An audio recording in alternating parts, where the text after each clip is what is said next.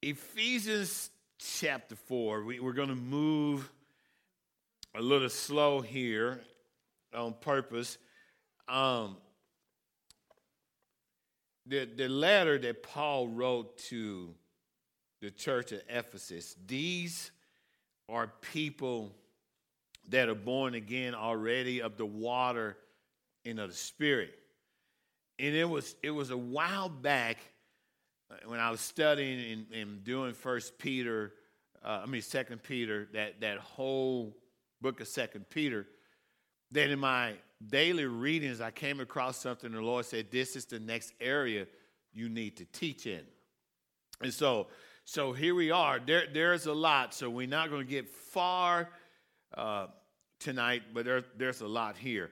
You know, sometimes we can read some things out of the Word of God, and until you go back and study it, there are some statements that seem really simple.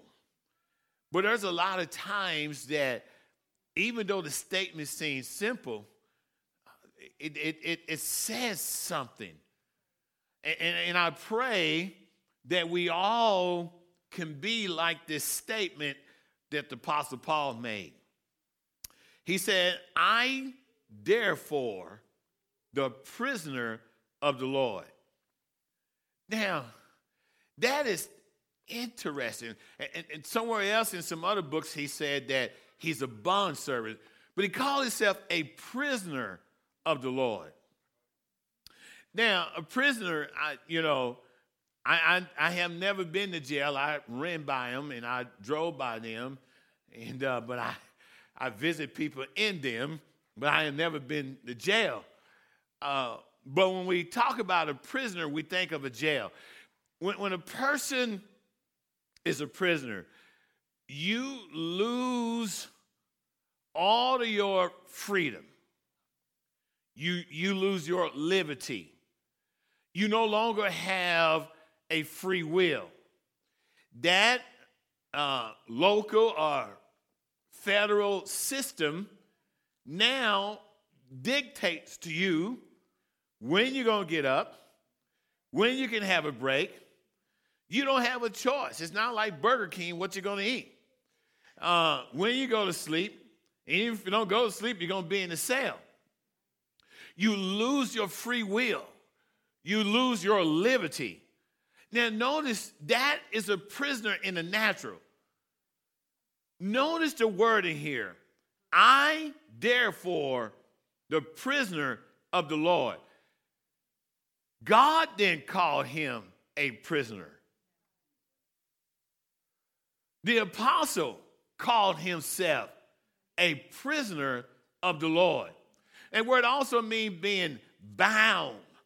He said, I am bound to the Lord. Not only am I bound to the Lord, I willingly give up my will. I give up my liberty. I give up my freedom. I give up my plans. I give up my dreams. I am a prisoner of the Lord. I bind myself to him. And so whatever God asks me to do, now notice, you think those prisoners that's locked up like what the guards tell them to do? No. They shouldn't have messed up. They wouldn't have been there in the first place. But anyway, they don't like it. They may not agree with it, but yet they lost their will. It's the same way he voluntarily became the prisoner of the Lord. I bind myself to God Almighty. And so now whatever God asks me to do, it's no longer my choice. It's not my desire. It is not my plans. I give myself wholeheartedly to God. I, therefore, the prisoner of the Lord. That is a powerful statement. We're going to read something here, and I want to use a scripture set so you can understand the magnitude of being a prisoner of the Lord.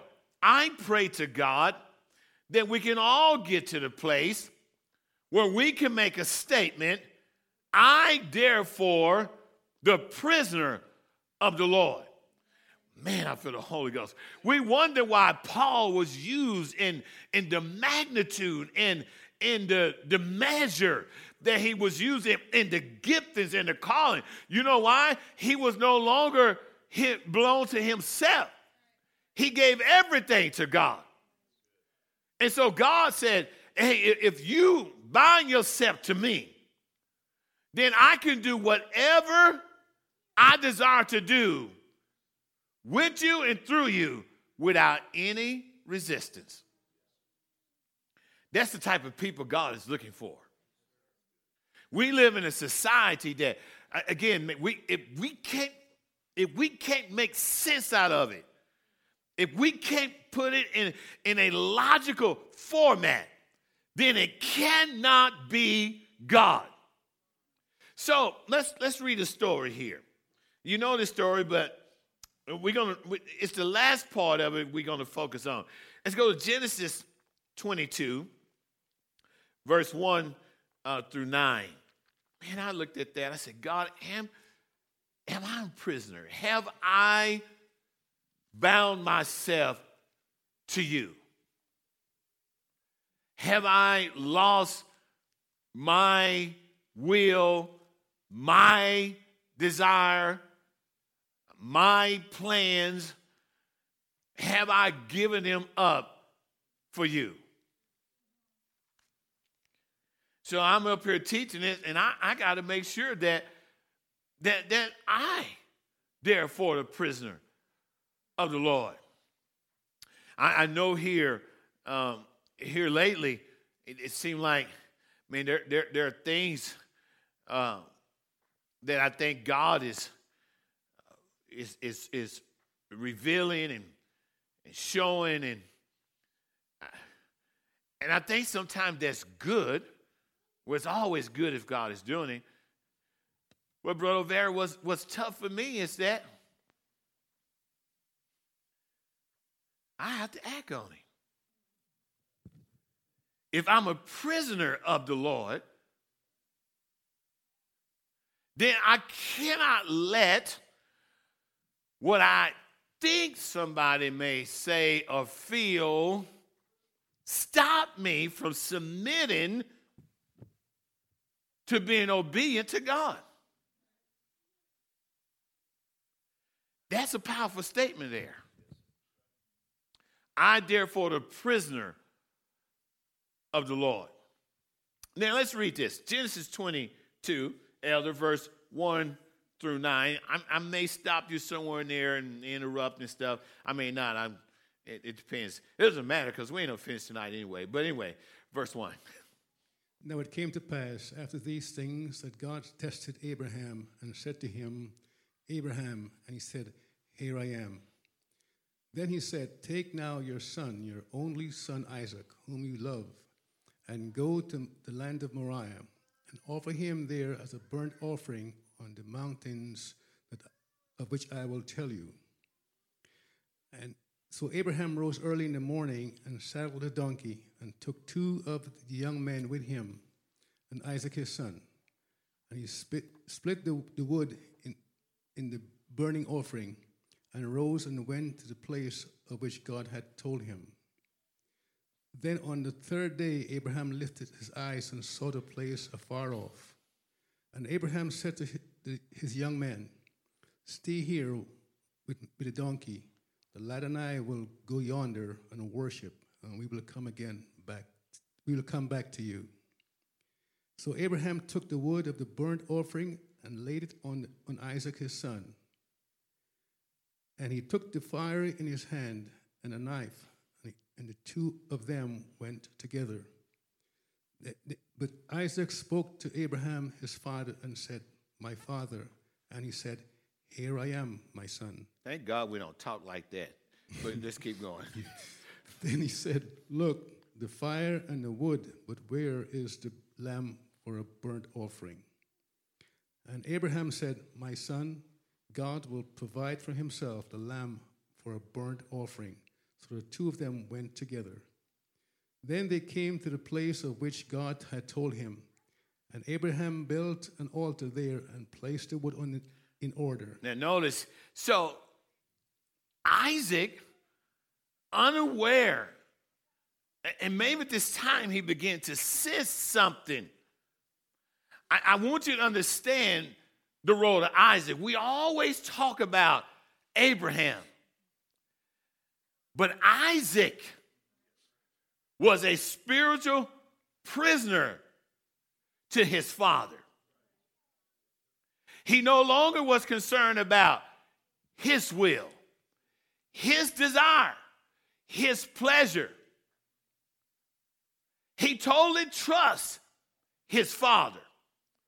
It didn't matter what his father was about to do to him, because as we read, we're going to find out that he never resisted. He never fought him. He never just rose up against him, but he was a willing participant. Watch this here. And he bound Isaac, his son. So he bound it. You know, he probably was a young buck, man. We know he was old. He probably could have took his cane and he would have failed.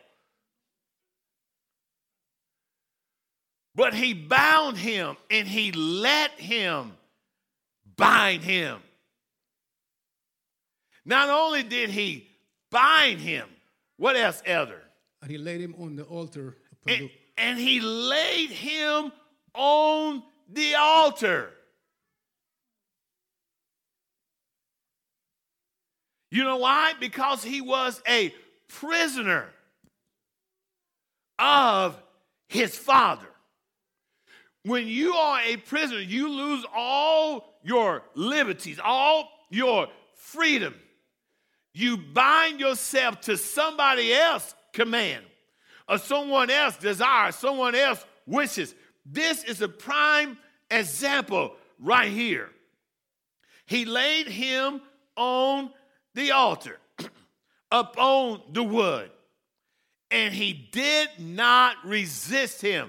Listen, friend, if God would desire to do something with us that we didn't understand, that did not make sense, are we willing to be a prisoner of the Lord and not resist God and not fight him and say, well, God, that don't make sense to me. I don't know why you're asking me to do this. Paul said, I therefore a prisoner of the Lord. I don't know about you, but that got on me. I said, God, help me to bind myself to you. That I lose my identity, I lose my will, I lose my desire, and whatever you ask me to do, God, even when it don't make sense, there's not going to be a struggle. I submit, I lay down, and I obey whatever you tell me to do. That's why he was so powerful of a man of God. And it wasn't him, it was God operating through him. So let's go back to Ephesians chapter 4 and verse 1. Thank you, Elder.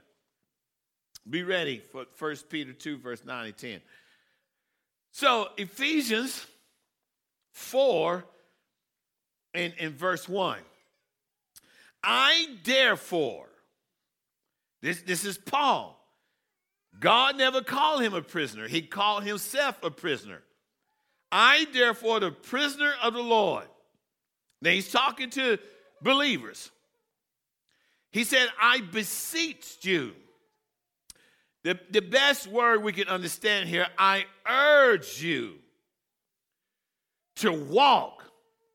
The word walk means to live or to be occupied with or to conduct oneself or to live in a certain way. I beseech you, I urge you to conduct yourself or to live in a certain way, worthy.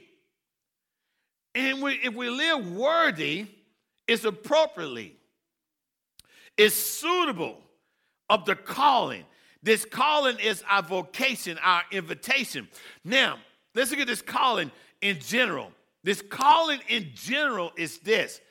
God called us out of darkness into his marvelous light. God called us to be Christians or disciples of the Lord, to be Christ-like. And so if we're going to be Christ-like, then the attributes or the characteristics of God should be reflected in our life. So we should walk worthy, appropriately, suitably of the calling or the vocation or the invitation that God called us to be a child of God. Walk worthy of your calling, which you were called or you were appointed. Every one of us is here, and you that's watching my live stream that's a part of this body. You didn't choose God. God chose you. And God appointed you. And God pulled you out of the miry clay. And God has set our feet on a solid rock. And God has filled us with his spirit and washed our sins away. He pulled us away from the world and pulled us towards the cross. And God said, I have appointed you to walk according to my word. Have you ever seen people that call themselves Christians? Man, every word out of their mouth, they're cussing. They're lying. And somehow they think it's all right. They're not walking worthy or appropriately or suitable to what God has appointed them to be. And so here he's talking to the church at Ephesus. Now, what has God called us to do? Elder 1 Peter chapter 2, verse 9 and verse 10. But you are a chosen generation. We are what? A chosen generation. Oh, okay. So God chose us. What else? A royal priesthood. What type of priesthood? Royal. Okay, now, if we go back and study the Old Testament, the priests and the priesthood was not like everybody else. They didn't have to go around and say, hey, I'm the royal priesthood. By the way they dressed, and by the way they carried themselves, and the things that they done, and the things that they did not do. Someone can look and say, hey, they're a part of the priesthood. So we're a chosen generation. We're a royal priesthood. What else? A holy nation. And where holy simply means that our motives, our mindset should be pure. Not perfect, but pure. Consecrated. Which really means we belong to God. We're a holy nation. Let's keep going. His own special people. Oh! Who are we? Say it again. His own special people. His own special people. Listen, you're not a special person to First UPC. This is where we congregate. This is our family. But you belong to God. You know, so many people that are shallow in their relationship with God. That's why they hide things from the man of God. Because that's the shallowness, and they don't understand that, hey, God sees everything. It ain't the man of God you should fear. Well, maybe some of you should, but anyway, but it's God. We're his own special people. Watch this here. That you may proclaim the praise of him who called you out of darkness into his marvelous light. The word proclaim, the word praises simply means the virtue. What is the virtue? That is God's moral goodness. What is moral goodness? That is where we conform to the rules of what's right. And this is the word of God. And so when we conform to the rules of what's right, we proclaim without saying a word. We proclaim the praises of God. We proclaim the virtues of God. We let the world know that God is good. They may be in fear, but we're in Goshen. They may not know what's going to happen, but we know we're in the hands of God. We know that everything is going to be all right. They may be in darkness, but when they see you and I and the virtues of God working through us, they can see the light. There's something about them that's keeping them even in our troubled time. And we got to walk worthy. He called us to proclaim the praises of him who calls out of darkness to his marvelous lights. Keep going. Who once were not a people. Who we were not a people. We thought we was. Who was not my peoples, your peoples, their peoples. We were not a peoples. We was not. Keep going. But are now the people of God. Oh, yeah. And we're going to talk about that a little bit later. We are the children of God Almighty. Let's keep going. Who had not obtained mercy. Oh, friend. The world won't have mercy on you. How many know you're here by the mercy of God? Amen. Come on, somebody. Listen, when I didn't know God, when I knew of God, I still remember when I was 16 years old. You heard the story. I should have died. But there was a grandfather that prayed for me when I was a child. When I was a baby, I didn't know. And that prayer carried me. And I know I probably had my mom or dad praying for me that I wasn't aware of. That kept me. God showed me mercy when I didn't even know him. Thank God we have attained mercy. That's why we're here tonight. So we attain mercy. Let's keep going. But now we have attained mercy. You read it all. The Lord is good. You trying to get out here early, Elder? And watch this here. So Paul said this here. I, therefore, the prisoner of the Lord, beseech you, urge you to walk, to live in a certain way, to conduct oneself worthy, appropriately, suitable of the calling or the vocation or the invitation that God called us to show forth his praises, which you were appointed. God has appointed you to show forth his praises, his virtue, his more goodness. That means living according to the word of God. Now, I hear people, and they have said it, and some of them, they're not part of it. Now, I'm talking about people as they grow and mature. When you see someone that's been in this thing 15, 20 years, and they still look the same when they first came in, that's a problem. There has been no growth. Heard people say, well, I don't believe you have to do all of that. That's just legalistic and all that. No, friend. If you love God, and if you are a prisoner of the Lord, then I'm not going to argue with the word of God. Whatever God asks me to do, I'm going to line up. I'm not going to let the world tell me how I should dress and how I should talk and how I should act. I'm going to let the word of God do it because it was God that shed his blood on Calvary cross. And man, they will tell you in a heartbeat, well, I can't stay here. Good. Go somewhere else.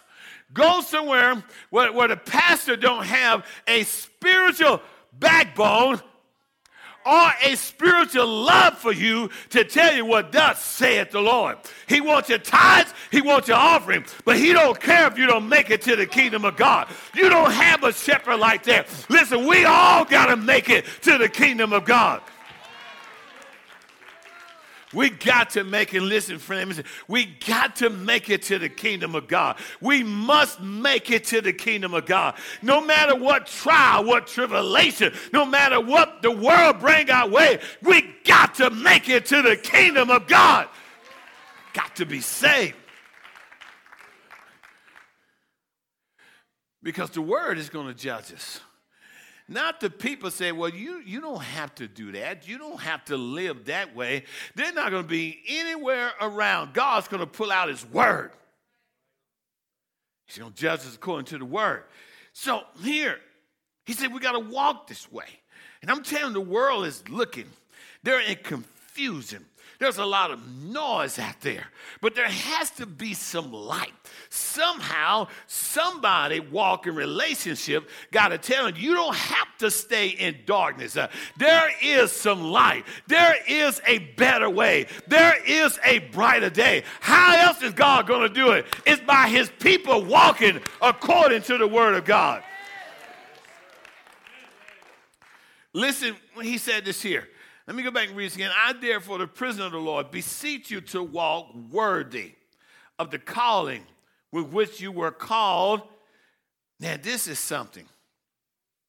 With all lowliness.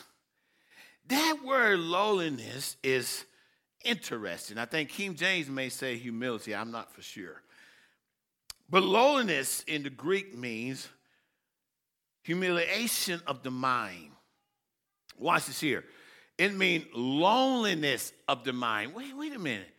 Loneliness of the mind? Loneliness in the mind, that means there's only one thing that is occupying your mind. It also means renunciation of any will to rule. So anytime something come in your mind that don't line up with the word of God, where you just want to go by that thought or that feeling, if you're going to have loneliness of mind, you got to renounce that thing and say, nope, I'm not going to do my own will. I'm not going to do my own thing. I'm going to have a loneliness of mind. I only want the things of God to lead me and to guide me. That's why the word of God said, cast it down every imagination and every high thing that exalts itself against the knowledge of God. When you walk before God, you got to have the loneliness of the mind.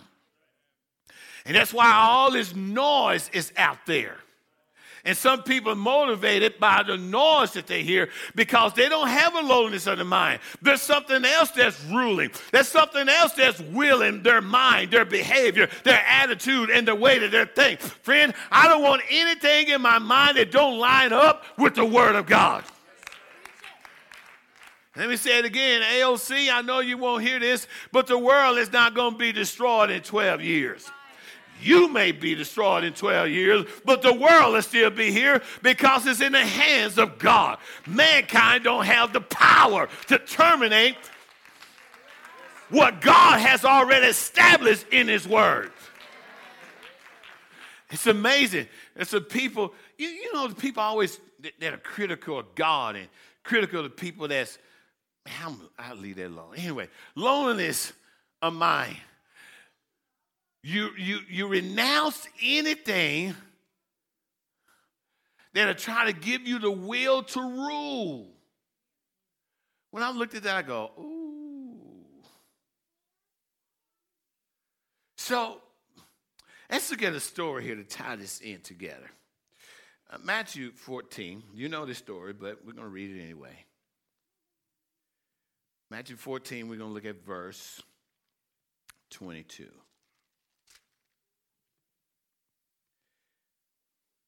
Those that minister, you know, you understand sometime when you go to study and you're going to study to teach to someone else and God is just whooping you.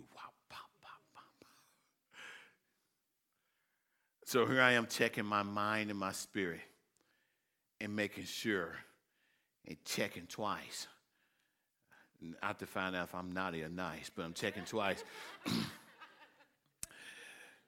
to make sure that I'm not willing something out of my flesh. And we can do that. Just because God has given me authority doesn't mean it gives me a right to step outside of the things of God. It's the same way with us as children of God. We got to renounce anything that comes in our mind that's trying to get us to rule. And this is what mankind is doing. I'm telling you, I'm sitting there thinking, it's just like Sunday morning, brother. Master said that just conversation just convict me. Well, there's no problem hearing from God. The problem is people obeying God. Oh, man, you have to be spiritual this morning.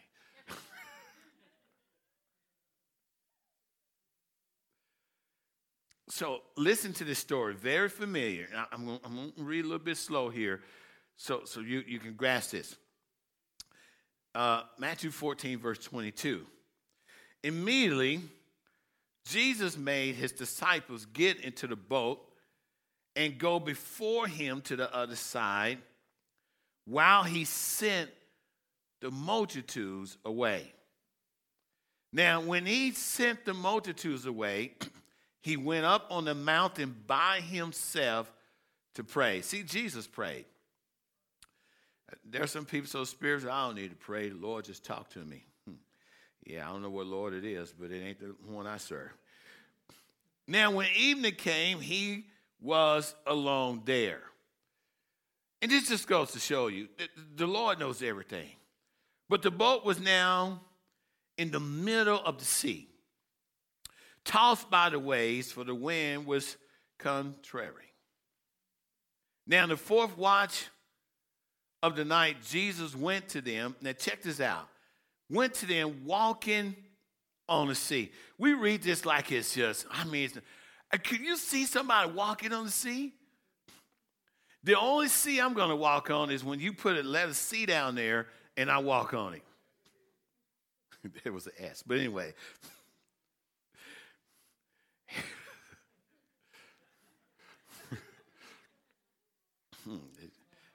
Man, I was a poet, didn't even know it. But anyway, so here he come walking on the sea. Now, they have never seen anybody walk on the sea. Now, notice, they thought they was hallucinating because, one, they was in the midst of a storm. In the way we teach it and preach it, we don't do it justice. It's a tempest. And so they was in the midst of that, and the boat is being tossed by the waves, and the wind is just blowing them everywhere. And here comes Jesus walking on the sea. Now, they didn't know it was Jesus. And when the disciples saw him walking on the sea, they was troubled. I would have been too. I know some of you saying, I would have recognized who it was. No, you wouldn't. No, we wouldn't recognize who it was. So they see him walking on the sea. They was troubled. One of them said, it is a ghost, and it's not holy. Holy Ghost. Anyway, it is a ghost. And they cried out for fear. But immediately, Jesus spoke to them, saying, be of good cheer. It is I. Do not be afraid. Now watch this here. And Peter answered him and said, Lord, if it is you, command me. Give me an invitation. Call me. Appoint me to come to you on the water. Appoint me. Let this be my vocation right now, to come to you on the water. Now, when he said this, so he said, come. Now, notice when he began to come, he had to have lowliness of the mind. He couldn't have anything else in his mind if he was going to walk worthy of the invitation that the Lord just gave to him. There's sometimes we can't walk where God wants us to walk if we have other things in our mind. So here he said, come. And he came down out of the boat, and that dude was walking. They talking about moonwalking. He was sea walking.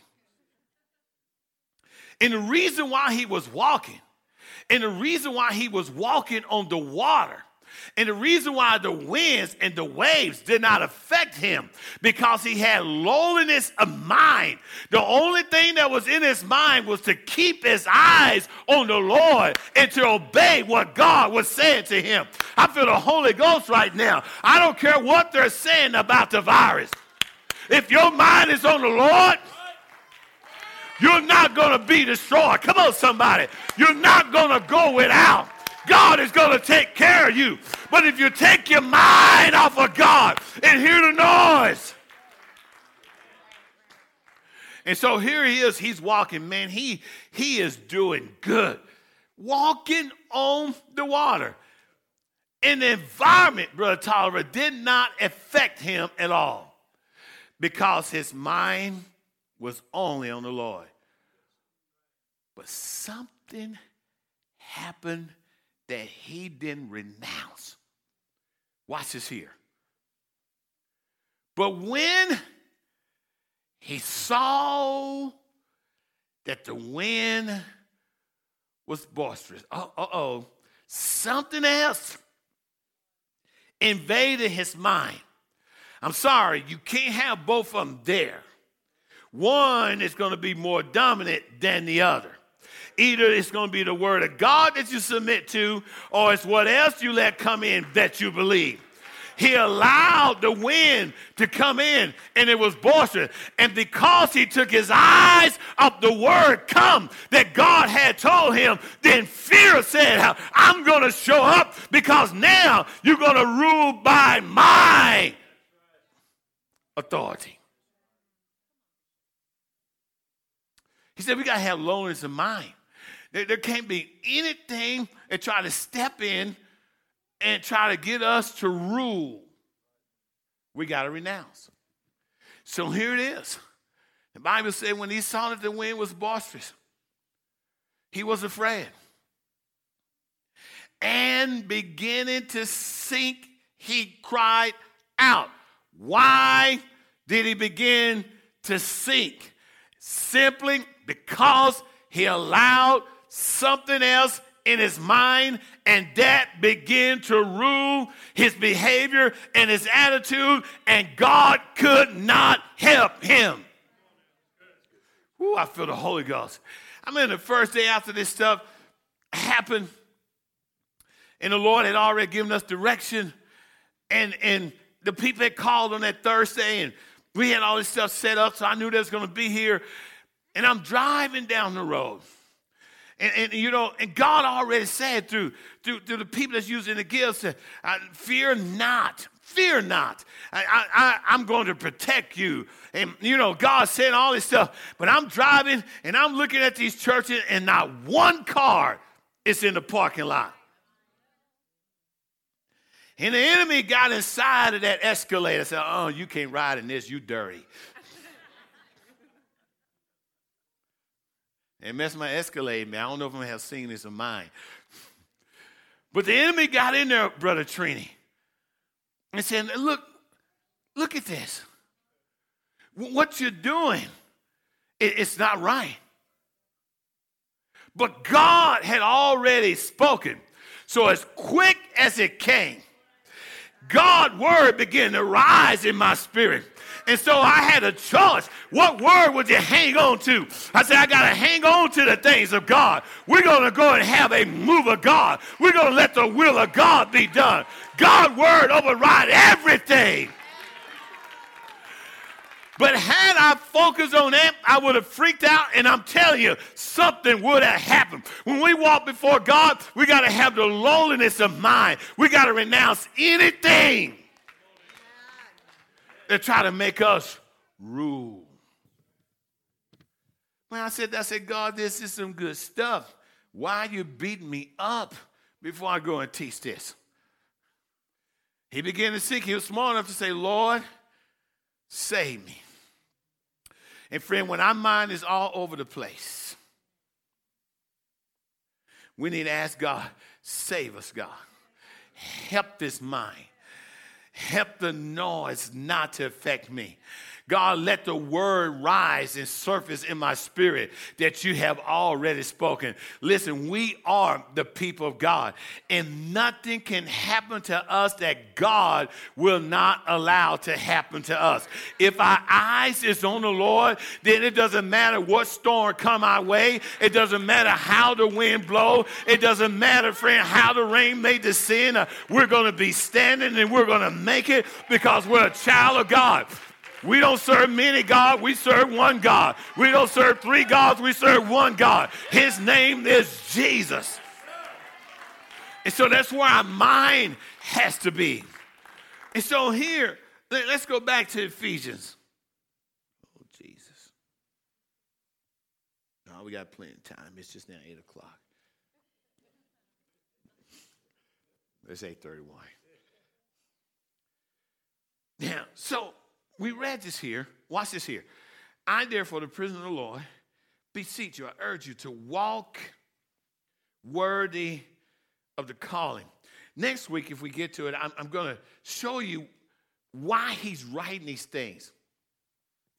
And it'll show you when the church at Ephesus and how it was established.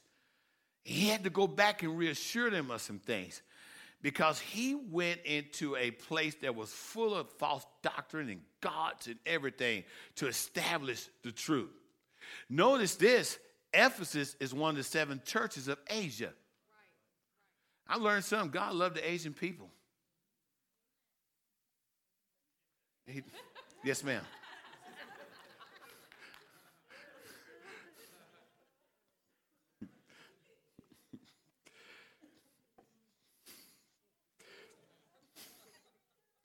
I feel a joke, but she may not let me in the house tonight. So, that you are worthy with which you were called, walk worthy of the calling which you was called. You understand that? With all lowliness, watch this here, and gentleness. Now, when you have lowliness of mind, humility of the mind, you got to have gentleness and it's mildness and kindness. Listen, the Lord may have been firm and straightforward at times, but he was not mean. When you walk in lowliness of mind, you're not going to just be mean to people. Because there was something I read in here let me go a little bit farther. With long suffering. Now, when you walk in that place, you got to have long suffering, because now you're reflecting the virtues, which is the character and the characteristics of God Almighty.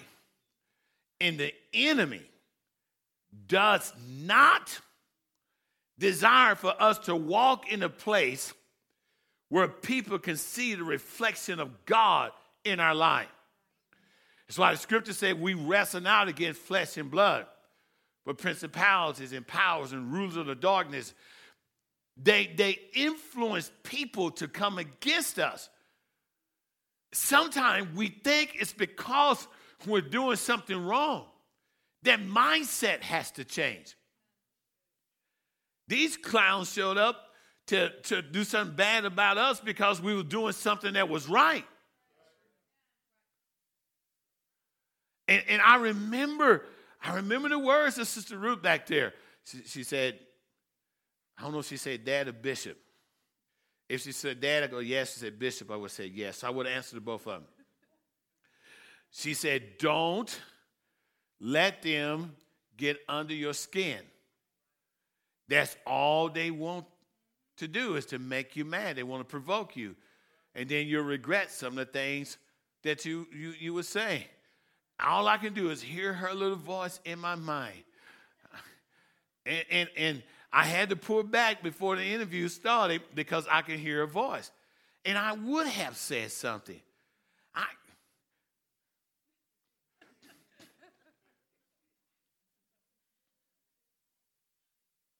but I can hear a voice. So he says you got to have mildness and kindness with long suffering. Listen, this long suffering means an emotional calm in the face of provocation. You that are living for God, the enemy would use people to provoke you out of nowhere to make you mad. When I get mad, I just walk. And I'm running through my mind everything I'm going to say.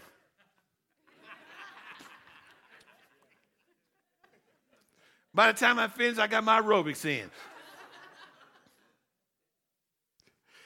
But the Bible said we have to be emotionally calm, long-suffering, because if you are doing right, you will be provoked. The enemy will come after you. And so our emotion has to have a balance. We can't swing this way and then swing back the other way. And we swing this way, we swing back the other way. Come on, let's say everybody, swing this way. We're going to come out with the dance called swing. So emotionally calm in the face when someone is provoking you, or we got to be emotionally calm when misfortune come our way. Listen, God never said that everything is going to go right. Even those that live for God, misfortune will come your way. It is going to happen. And we have to be calm. Just like I was on that treadmill that morning, I remember driving in that parking lot. Man, I go, ooh, that's that front spot right there. And I park all the way on the edge. And then I parked that F-150 there. Then I locked it. And then, when I walk in the gym, I just walk back and look. I go, man, that's a good-looking truck. Man, that truck looks so good. So I got on the treadmill where I could see my truck. Then I seen this 18-wheeler coming up there. I go, no, he's not going to try to make it. I'm walking. All of a sudden, I'm walking faster. And I seen when this guy tried to make that corner. Boy, I was off that treadmill. I was out that door. I walked around there, and I go, man, I just stayed like that. Then I just threw my hands down. It hurt my shoulder. I turned around and went back. But I held my peace. I held it right here.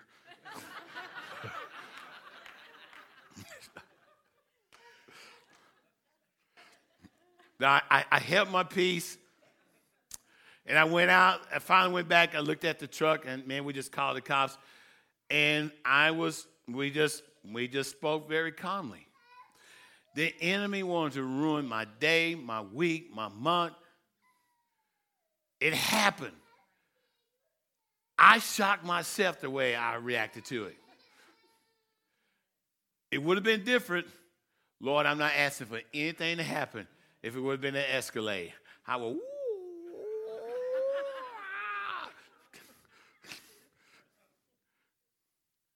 And so misfortune happened. I had to go all through this process and taking it down and getting these estimates and all this stuff to get the truck back. It looks good. And also it was 2 weeks. I'd go to the car wash to spray it down and wash it. And where they painted the bumper and I asked them not to paint it, it all started chipping. I said, well, time for me to touch it up and go get a new one. And every time I had a plan to get it to a certain place to pay it off, same thing happened in the Tundra and it happened with the F-150. Misfortune happens. But we have to be emotionally calm. God is letting us know they was going through some things in Ephesus. as God elevate and God begin to use us, if he can't get you any other way, he's going to have someone to provoke you. A misfortune is going to happen, and you must handle it the right way. Because the first thing somebody's going to say, and you call yourself a Christian. And that'll just make me even madder. Well, you're going to call me something else here in a second. That's what they say, well, I know. And it's always somebody that don't know God. Christian, that's not Christian people. They always trying to tell us how to act. So we have to have an emotional calm. That's long suffering there. I'm saying I realize, oh my God. And we got to have this without complaint or irritation. And we got to have patience and allow the Lord to work it out. Because you know what? We're trying to walk worthy. We're walking in a lowliness of mind. We are the prisoners of God.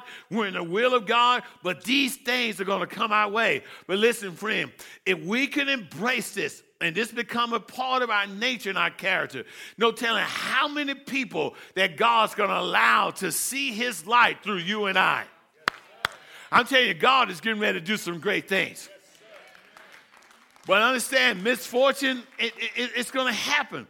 So he said, with all lowliness and gentleness and long suffering, bearing one another.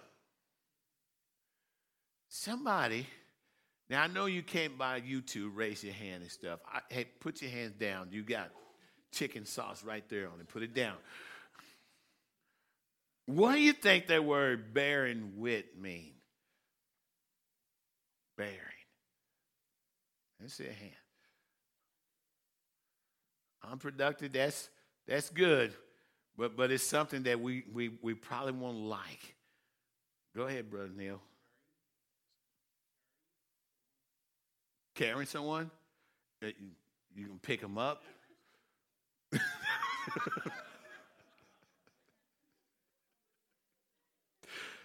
You're supposed to let me be the jokester, man. What do you mean by carrying?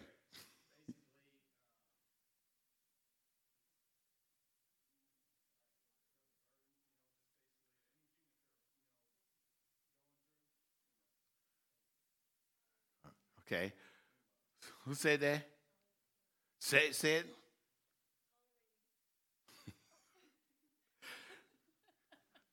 I should have known Sister Sandy was going to answer this question. You're right. It's tolerating. Man, I read that. In other words, tolerating a putting up with. God said they're just some people, and they're his children. He shed his blood for them.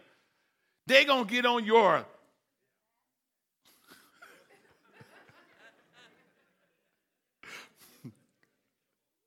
last a half nerve. And he said we must put up with it in love. And that word love is agape. And Sister Ruth explained that pretty good. And benevolence. And that means no matter what we do, we got to be willing to do good by them, even if they get on your nerve. Because there are some people that God's going to bring in our midst. They go, well, Bishop, you the spiritual one, you work with him. To know you work with him. We can't ignore those people. Cannot. So there's some people, he said, y'all going to have to bear with them. And he said, you're going to have to bear with them in love. Brother Victor, I don't know if y'all seen him.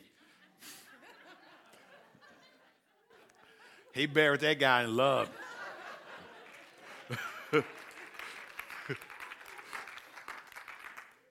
I don't know if y'all seen him, but a guy was trying to steal his lawnmower and his weed eater. And I thought the Lord showed me a vision that Victor's seen him for a while. And he just waited till he got way down there. So he just bust out that door. Dude was limping too. He was limping in both legs when Victor finished with him. He tackled him in love.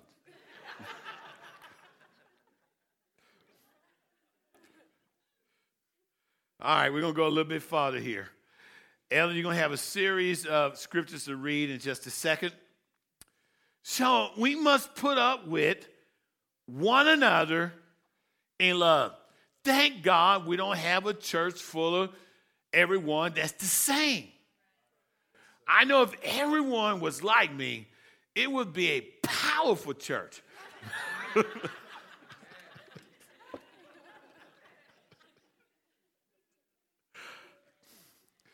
I think the corona is just messing with me and stuff. Boy, that's funny. But God, he's not going to give us the church where everybody's going to be the same. Everybody's personality is not the same. Everyone's not going to view everything the same way. But each person is a part of the body. Verse 3. He said that you love one another in endeavoring. Watch this here. This is good. And we probably end up finishing here. Endeavoring, making every effort to exert oneself to keep the unity, the oneness of the Spirit, capital S. We'll find out next week why he said this here. When he established that church, man, there was some stuff going on in Ephesus. But the thing that was going to help them all come to the unity of the faith, first, they had to keep the unity of the Spirit. We're going to look at this. How do we keep the unity of the Spirit?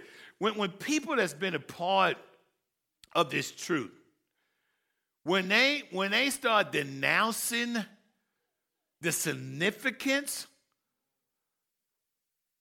of the Spirit of God and the evidence of it, then that's a problem. But if we can have the unity of the Spirit, if we can all unite about the significance and what it takes to be born into the body, then there's a chance. There is a chance. Now notice, we can't even be a part of the body without the Spirit. 1 Corinthians 12 and verse 13.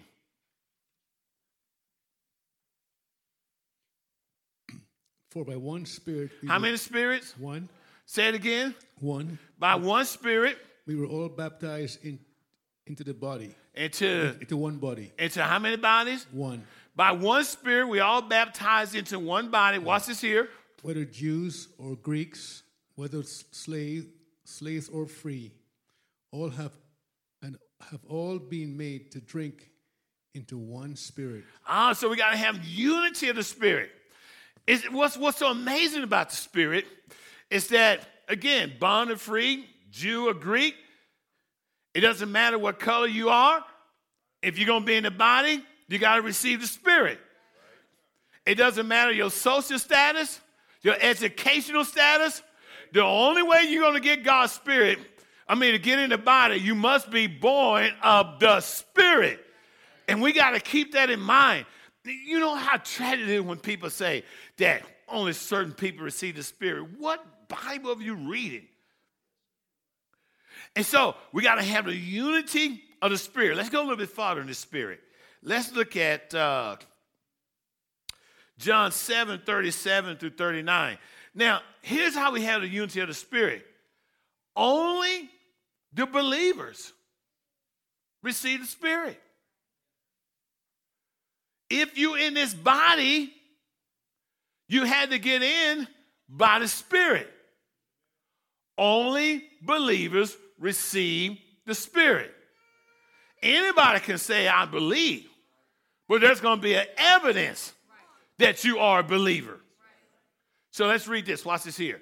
On the last day, that great day of the feast, Jesus stood and cried out, saying, "If anyone thirsts, let him come to me and drink. He who believes in me." Wait a minute. He who what? Believes in me. Okay, keep going. As the scripture has said, According to the word of God. out of his heart will flow rivers of living water. So what's he talking about here, elder? The Spirit. Ah, okay. But this he spoke concerning the Spirit, Concerning the Spirit. Watch this here. whom those who believing in him would receive. Ah, if they're a true believer, they will receive God's Spirit. Watch this here. For the Holy Spirit was not yet given, because Jesus was not yet glorified. So it wasn't given in Matthew, Mark, Luke, and John. It was given once he ascended on high. We're baptized into one body by one Spirit. And on his way to receive that Spirit, you must be a believer. Now, we got to have the unity of the Spirit. I heard people make the statement, oh, well, you already got God's Spirit, but the manifestation will come later. That's not the unity of the Spirit. So a person thinks, well, I already got it. Why should I have a manifestation?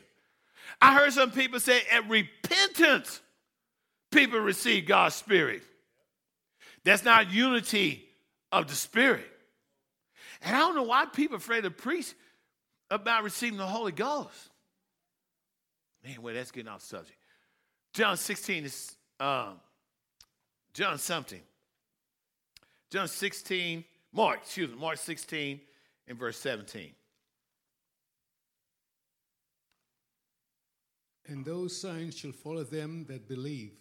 In my name shall they cast out devils. They shall speak with new tongues. These signs will follow who? Them that believe. Them that believe. They shall speak with new tongues. We're going to have the unity of the Spirit. You're born into the body by receiving the Spirit of God. If you are a believer, then you will speak with new tongues. So what's so significant about having a unity of the Spirit? Why they're emphasizing this? Because they have the Spirit. We may disagree in some other areas, but if they yield to that Spirit, there's a strong possibility that it's going to lead them and guide them to all the truth. So let's read this in John 14, 26. But the Helper, the Holy Spirit, whom the Father will send in my name, he will teach you all things. He will what? Teach you all things. So here he's saying, maintain the unity of the Spirit. Allow the Spirit to work. This is one thing apostolics got to learn. Well, a lot of churches, it doesn't matter anymore because they're not going to get you to grow beyond being baptized and being filled with the Holy Ghost. But if a person is baptized filled with the Holy Ghost and you teach them to fall in love with God and they receive the Holy Ghost, allow the Spirit to work. The Spirit will work. So let's keep reading this. But the Helper, the Holy Spirit, and bring to your remembrance all things that I said to you. Okay, so the key is that we got to have the oneness of the Spirit. Let me hit this last thing on the significance of the Spirit. Let's go to 1 Corinthians. Brother Josh, you can make your way. 1 Corinthians 2, and you know this, but I love this.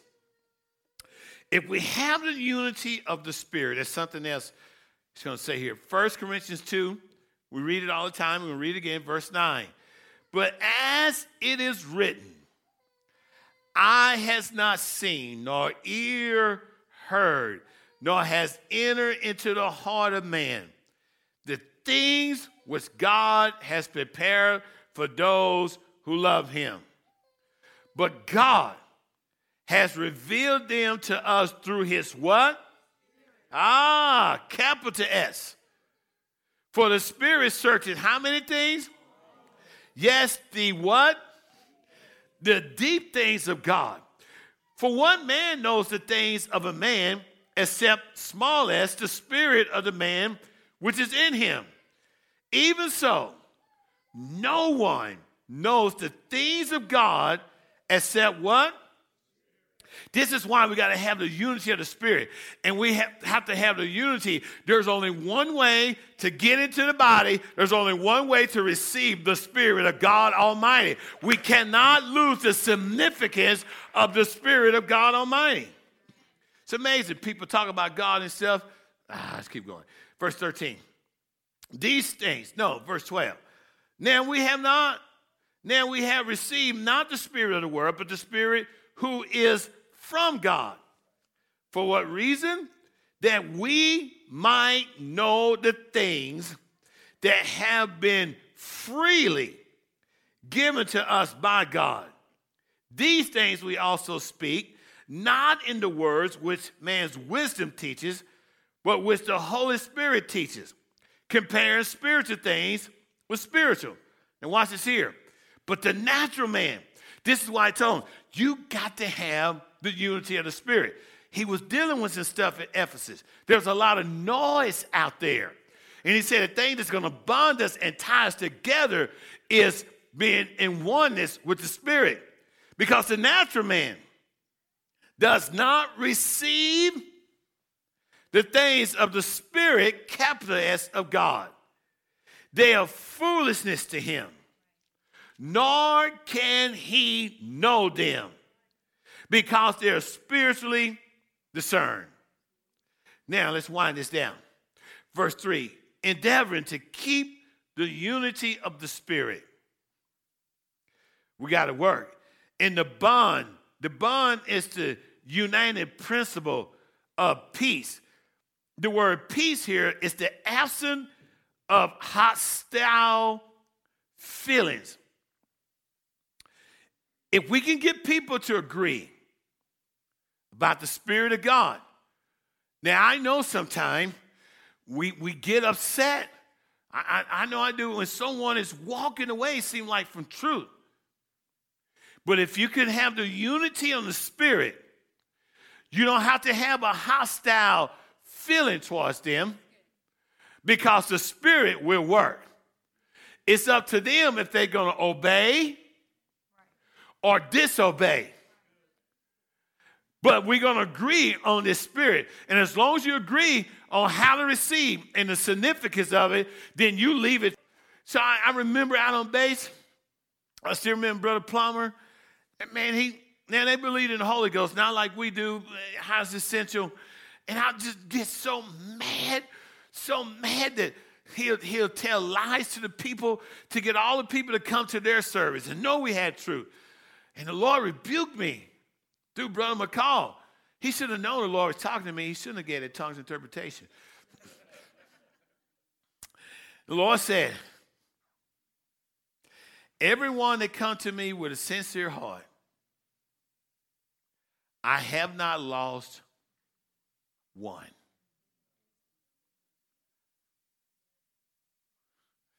I go, well, it ain't that many people here, so they probably know God is talking to me.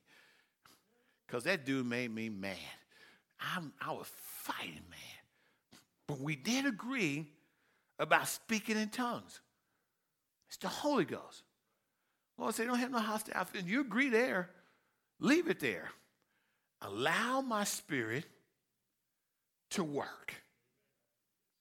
And if they reject it, that's fine. Because that same witness they had by the Spirit will stand against them in judgment. That's why the Lord said, hey, friend, how do you come hither without the wedding garment? Now, he only got called away by the Spirit. He go, that's all, folks. He didn't have an answer. You know why? Because, you heard me say this, the groom, it was his responsibility to provide the wedding garment. He got the invitation and had the opportunity to get the wedding garment, But he refused it. So he got caught away, but he couldn't go in. So here, you can start strumming. We're close now. He's saying the unity of the Spirit and the bond, the united principle of peace. That's the absence of hostile feelings. Then he said, verse 4, there is how many bodies? One body. He's letting know there's only one body. There's only one body. And how many spirit? And so in one spirit, you're going to receive it one way. There's only one true body of Christ. I'm not talking about an organization. There's many oneness organizations out there. I'm not talking about an organization. There's one body of called out believers that have repented, been baptized in Jesus' name, filled with the baptism of the Holy Ghost, and drawn away from the world and getting closer to God and reflects the attributes and the character of God. So he's letting them know in Ephesus because they was dealing with some stuff. Now watch this here. There's one body, one spirit, just as you're called in one hope, expectation of good of your calling. One Lord, one faith, one persuasion, one belief, one way to make it to the kingdom of God. You hear me by the YouTube. You that's a part of the First UPC family. There's only one faith. One faith. I don't care when they say, well, they confess the Lord as their Savior. They're taking it out of context. There's only one faith, one way to be saved. Repentance, water baptism, the infilling of the Holy Ghost with the evidence of speaking in other tongues. And you have to grow. One Lord, one faith. How many baptisms? How many? He's telling the church at Ephesus because somebody was trying to bring in something else. One baptism. I heard people go, well, I believe Jesus' word over Peter's word in Matthew 28:19 that, I would take his word. That's somebody who don't know nothing about the word of God. Because all they had to do was go up a few scriptures and see that the Lord was giving instructions to his disciples. He never told them to repeat it. He told them to obey it. And if they want to believe Jesus' word over Peter's word, then they don't need to believe from the book of Acts all the way to Jude. But you got to come to this conclusion. Did they obey or disobey? When they went out and baptized, they baptized in Jesus' name. Acts 2:38, Acts 8:16, Acts 10:48, Acts 19:5, Acts 22:16. Everywhere when they baptized, it was in Jesus' name. There's one baptism. No one was baptized in the titles in the Word of God. So he's telling them, one Lord, one faith, one baptism, one God, and Father of all, who is above all, and through all, and in you all, and that's all. So it's the last question. We can stand. So why in the world is the Apostle Paul telling them about one Lord, one faith, one baptism? We're going to answer that question next week. Wait till we see where the church at Ephesus was starting. When he went in there to start some things, he stirred up the enemy. He had to keep sending them letters and stuff to get them rooted and grounded in the truth. Have you ever noticed some people, some want to come in, they get the revelation, they're baptized in Jesus' name, they're filled with the Holy Ghost, and out of nowhere, now everybody wants to talk to them about God. And they want to bring their different point of views.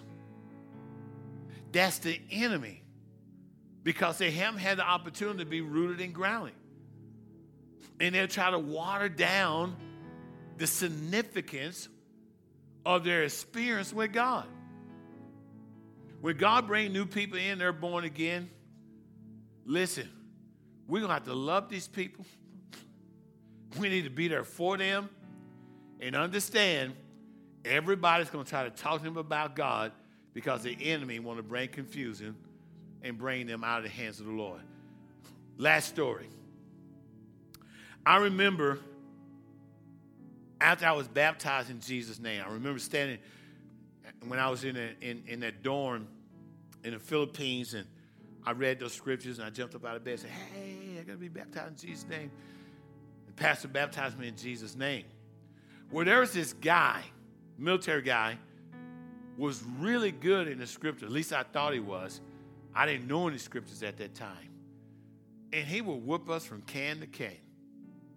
I bet if I ran into him today, I'd beat him so bad with the word of God. Man, I'd write a new book. No, I'm just joking. That guy, he had me, Brother Andre, Brother Gibbs. These are the guys that warned me. He had us questioning everything that happened to us. And I go, man, yeah, don't have to be baptized in Jesus' name. I said, I have been baptized before when I was a kid, Father, Son, Holy Ghost. Man, wait till I see Pastor. Wait till I tell him. And here come Pastor driving. And I go, Pastor, why you tell us we have to be baptized in Jesus' name? And he stopped,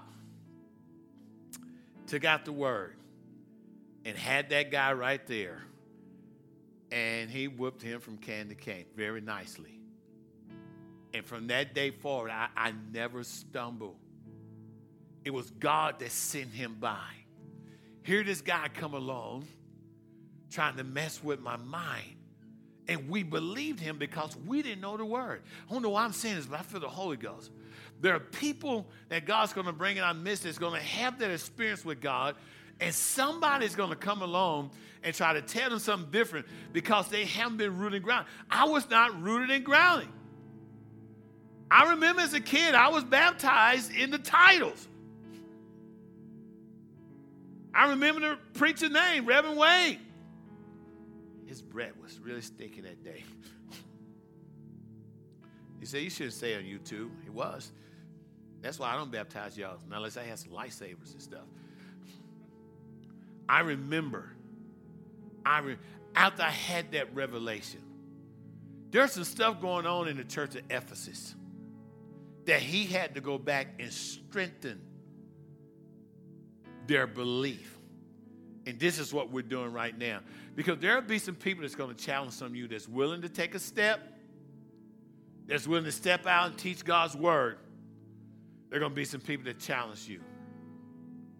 But we got to hang on to some things. Because God is getting ready to illuminate this body. And we're going to see an influx of people coming in. We just don't want to see them go out. Because the enemy is going to try to bring confusion. So on that note, I'm glad y'all was here tonight. Let's remember to pray for the president, for our governor, pray for our mayor, and our county judge, Nelson Wolf. Let's pray for him. Let's pray for our leaders that God would just arrest them and put things in their mind and their spirit where they'll make the right decisions in this crucial time. Because look, it is time for us to come back together as a body. I'm getting tired of this. It is time. So with that being said, turn around, nod at somebody, say, I'm glad you was here tonight.